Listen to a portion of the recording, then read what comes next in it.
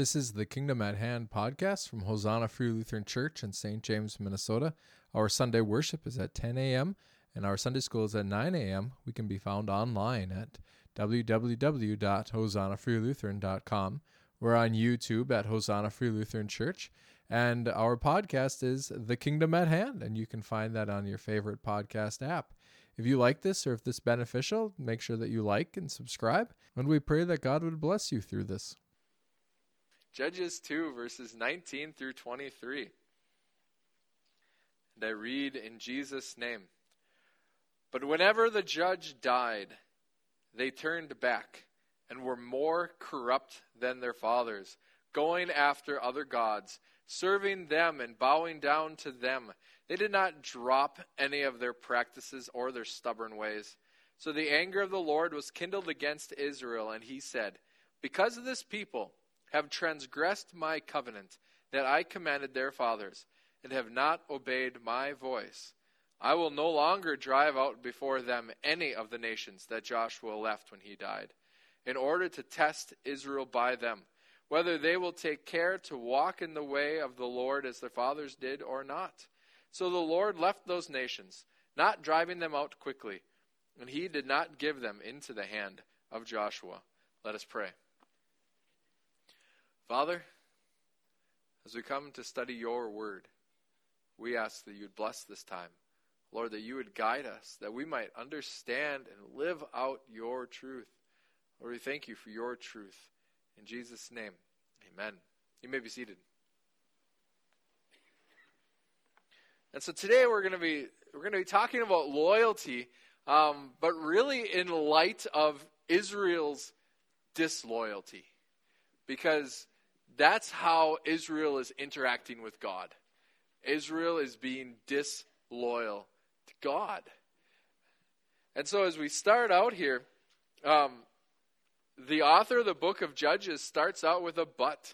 And that draws us, that ties us in with last week. So whenever the people of Israel were deep in the oppression that was being brought upon them by the other nations, they would cry out to the Lord. And the Lord would be gracious to them, have pity on them, and he'd raise up a judge for them. And that's an exciting thought about God raising up a judge for the people of Israel and saving the people of Israel out of the hand of their oppressors. And then, you stop there and you're like, hey, this is great. Let's keep moving forward. And then God says, but, oh no, really? And we've talked about but before. It kind of erases everything that came before. How many wives would like me to say, or would like it if their husband said, I love you, but. And it's like, don't ever use that phrase, man. Not a wise idea, because it just throws away everything that happened before. It contradicts it. So God is doing this. This is what God's doing. This is how God's working. How are the people of Israel responding to it? That's what that but really signifies. That they're not responding as God would have them respond. God is loyal to the people of Israel. Every time the people of Israel cry out to God, what does he do? He answers. He works. He moves. That's what God does to us too. As we cry out to God, what does he do? He works, he moves, he answers. Does he always give us what we want? No. But does he always work? Yes. And so if that's the way that God's acting, how ought we to act? By doing the exact opposite of what he'd want us to do. But that's what the Israelites are doing. So God answers. God shows himself strong. God shows himself real. God shows himself wise, and then the people of Israel say, thanks, but I'm going my own way. Israelites going their own way. That's what's happening here. That's what that but is signifying.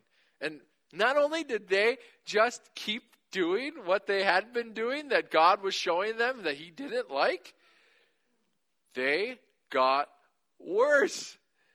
I can't even believe it. It just blows me away as I was reading this. I don't know how many times I've read this book, but as I got into it this time, the sinfulness of humanity is incredible. Because it's not that these Jews That's me. So, but whenever the judge died, and so when that external control left, because one of the things that the judges did was they were representatives of God, and so they brought military rule to some degree, and so they were an organization. They were a head for the nation. They weren't supposed to be a political head, but they were a people that the people could look to and kind of follow and be guided. And so when that guide left, the people of Israel being left up to their own devices, they didn't seek God. They sought their own ways. And so, this is what happened. So why was it that during the time of the USSR, why was it that the Russians destroyed churches? Why did they kill priests? Why did they destroy every piece of Christian art that they could get their hands on? Why was it that wherever communists come in, why is it? Wherever communists come in, they destroy the religious symbolism. Because they know that without those external forms, the people become scattered. And the communists wanted the people scattered so that they could gather them under their own umbrella. They wanted the Christian church broken so that everybody would become communists instead of Christians. That's what they were doing in the USSR. And so when this judge dies, what's happening? The people don't individually look to God. They start looking to the organizations that are around them. They don't look to the priests and the Levites. They start calling upon the prophets of Baal. The prophets of Baal, they're telling them all sorts of wonderful things. Hey, go and live in a licentious manner. Go and live according to your carnal lust. They didn't use those words probably because they probably didn't speak English anyways. But, that's what they're saying. Do whatever you want. Just walk with us and then we'll give you whatever you want. Because that's what Baal and Ashtaroth represented. God says, no, you've actually got to submit to me and trust me. And the people of Israel are like, we don't like that. And the people of America say, no, we don't like that.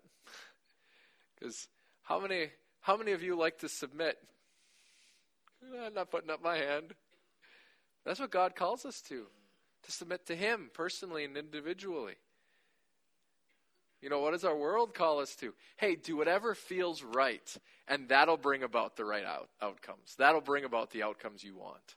That's what our world is teaching us right now, isn't it? It's all over the place. And they're starting to realize that it doesn't bring about the right outcomes. Do you know that people are starting to realize that the nuclear family, like the Christian family, is the best place to raise children? Who would have thought? Really? They're studying this stuff and they're shocked. Oh, you can't have two moms and two dads and think that that's the way that things are supposed to go? No. Who'd have thunk it? It's all you got to do is submit to God and things would have worked out. No, we're going to do our own thing and that's going to work out better. Thanks, God. We don't need you. But that's what's going on with Israel. They didn't follow in God's ways. They got worse. They didn't repent. They didn't stop and say, you know what, that stuff that we've been doing, that's what's caused this problem. That's wrong. Let's quit doing that. They didn't do that. Ridiculous. That's what we do too. God saves us out of our problem. They're like, thanks God, I'm going to keep doing that. It didn't bring me satisfaction last time, but I bet it'll work this time. Do we do that? Hope not. That's what the Israelites were doing. They kept going after other gods. They kept getting more gods. They weren't just going after Baal. They were going after the other gods. But he uses that word, other, too.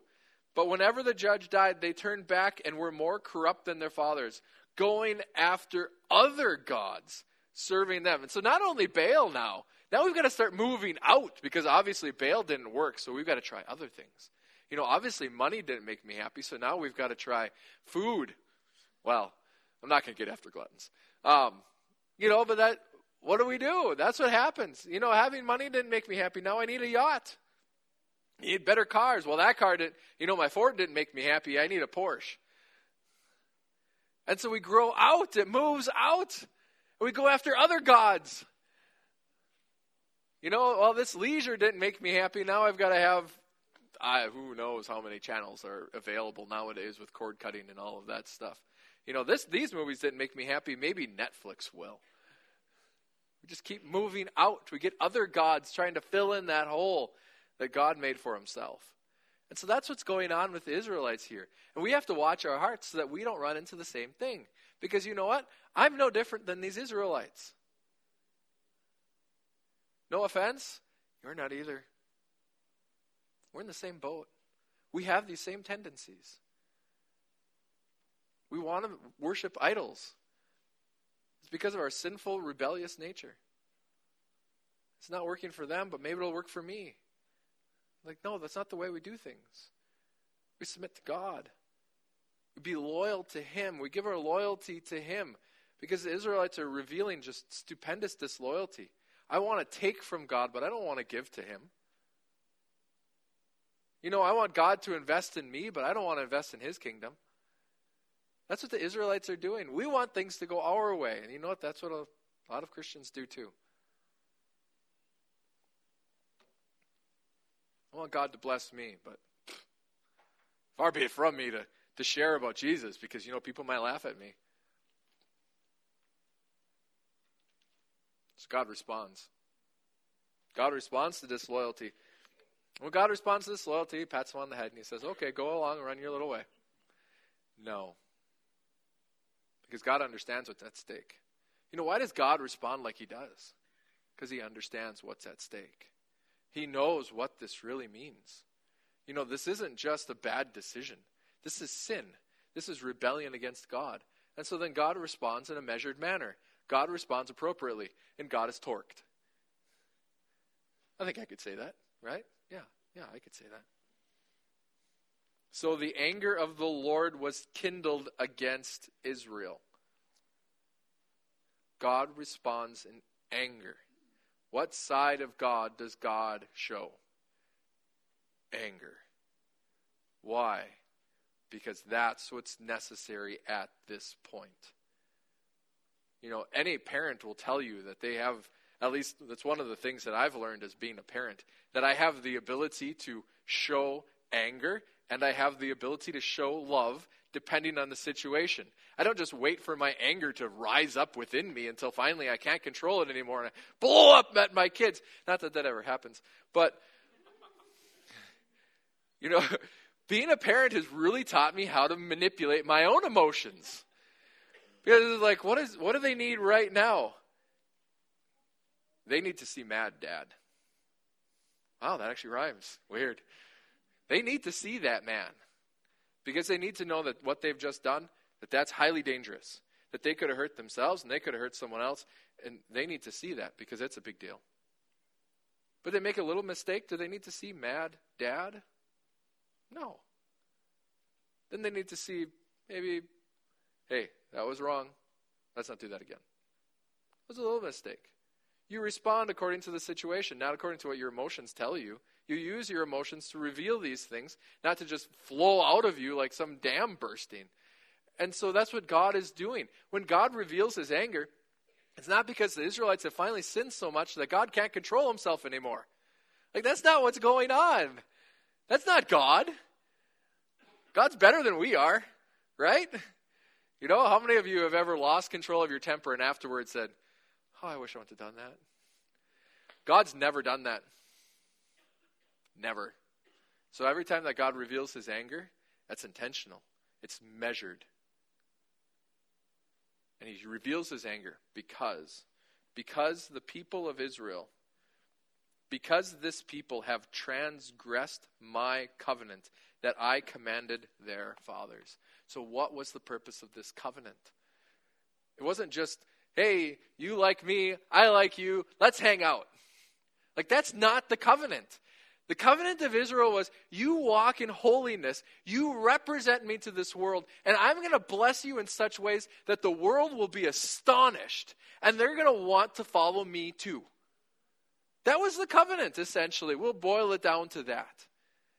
You walk in my ways, and the reason for me blessing you, I'm going to make you the head. You're never going to be the tail. You will never be enslaved by anybody. You will lend to everybody, and you will borrow from nobody because you'll have no need to do that. You are going to be so blessed. That all the world is going to look to the people of Israel and say, they've got something right. What are they doing differently? Oh, they're worshiping Yahweh. They're worshiping the Lord. Maybe we should do that too. That was God's intent. And so what did the nation of Israel do? They said, we want to be blessed, but we also want to have cult prostitutes. God said, no. We want to be blessed, but we want to be able to control our God. God said, no. We want to be blessed, but we want to do it our way. God said, no, because you've missed the whole point.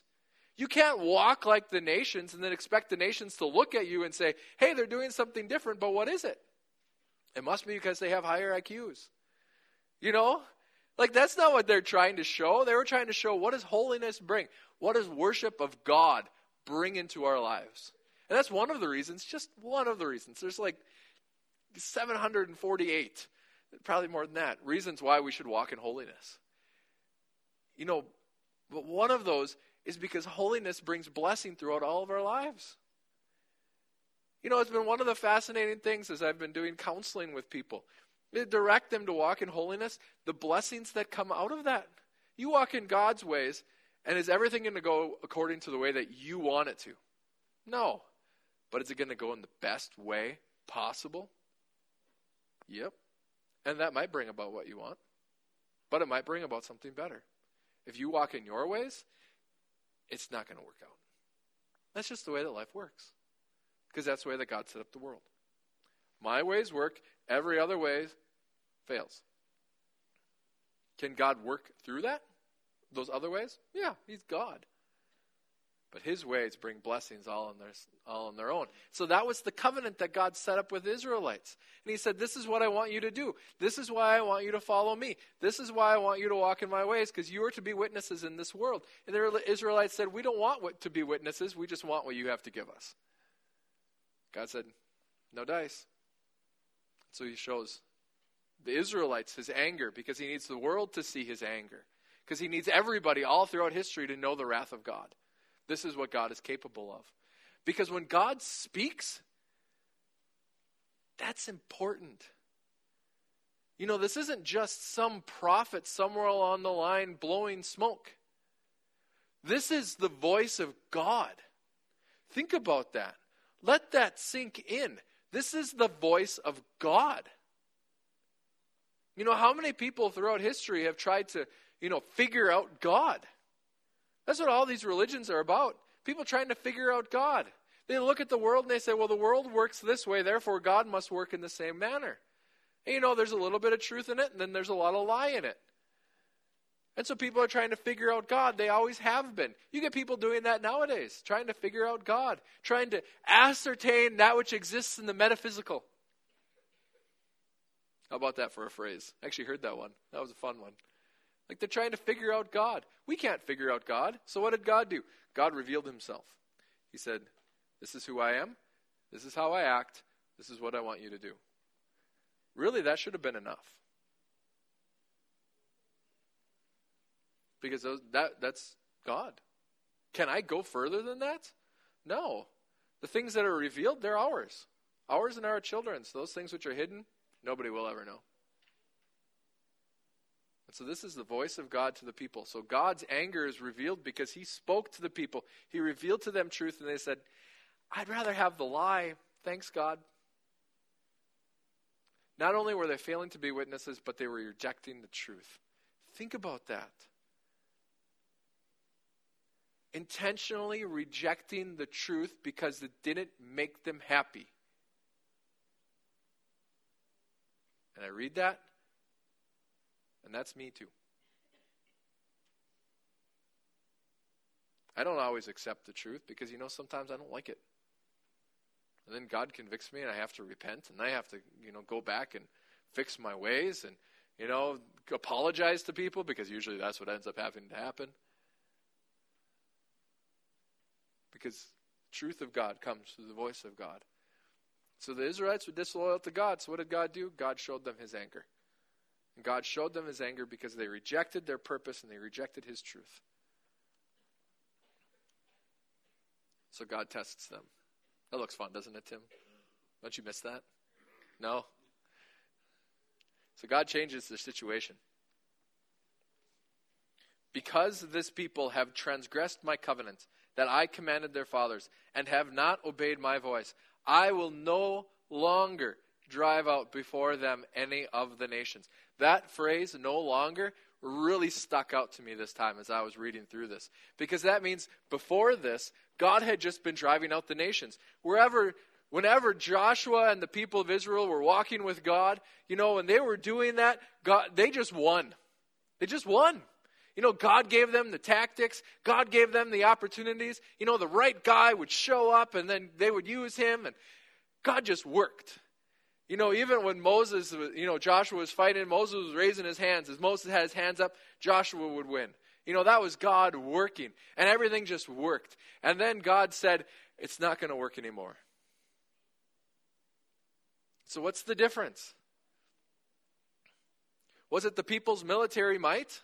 Did that change? No. Was it their strategic prowess that changed? No. They didn't change.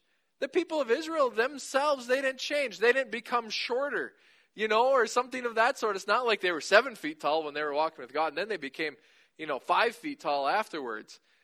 They didn't change as a people. But the stuff that they were doing stopped working. God changed the situation. And that's important to note, because what in this world is God unable to change? What can stand against God? Nothing. Thanks, Anton.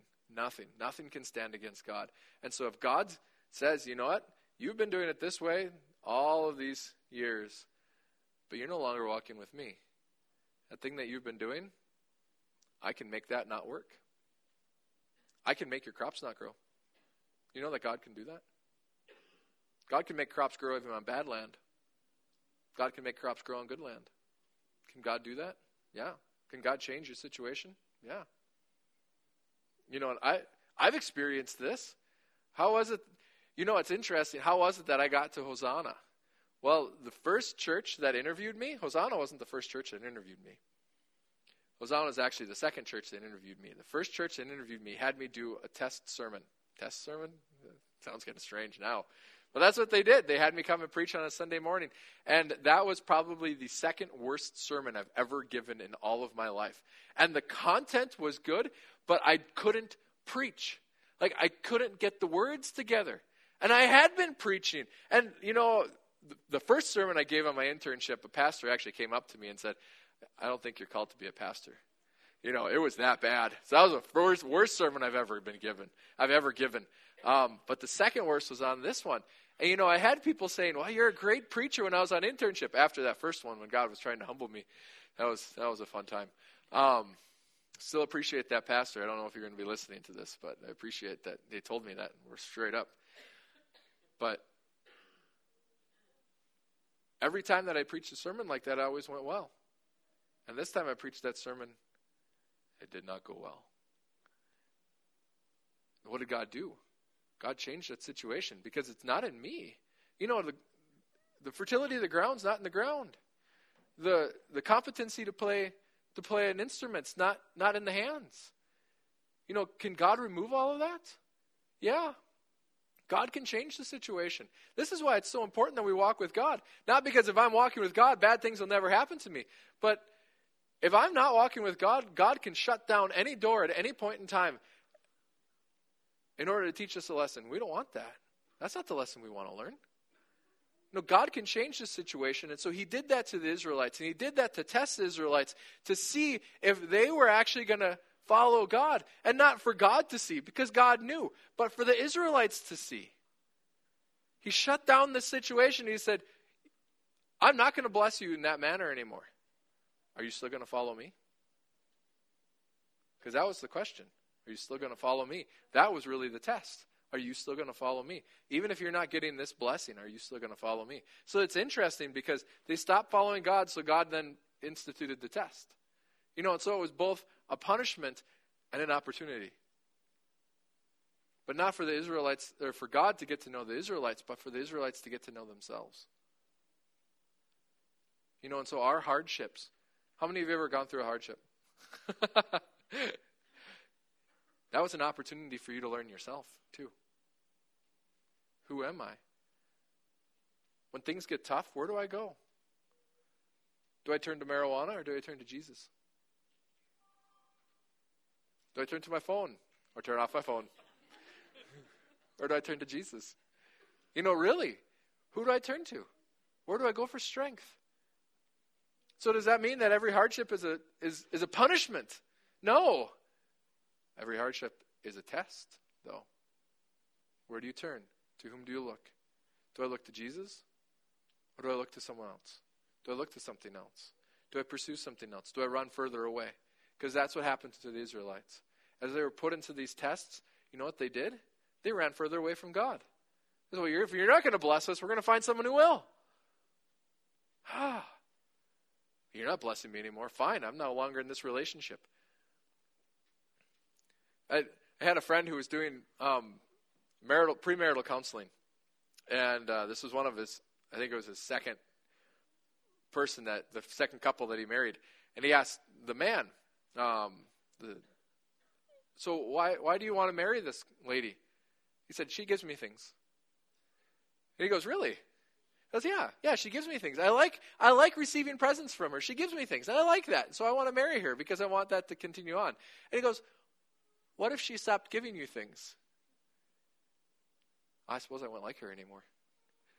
You're like, wow, that's a great foundation for a relationship. You have to keep bribing me to stay in this relationship. But that's what's going on with the Israelites.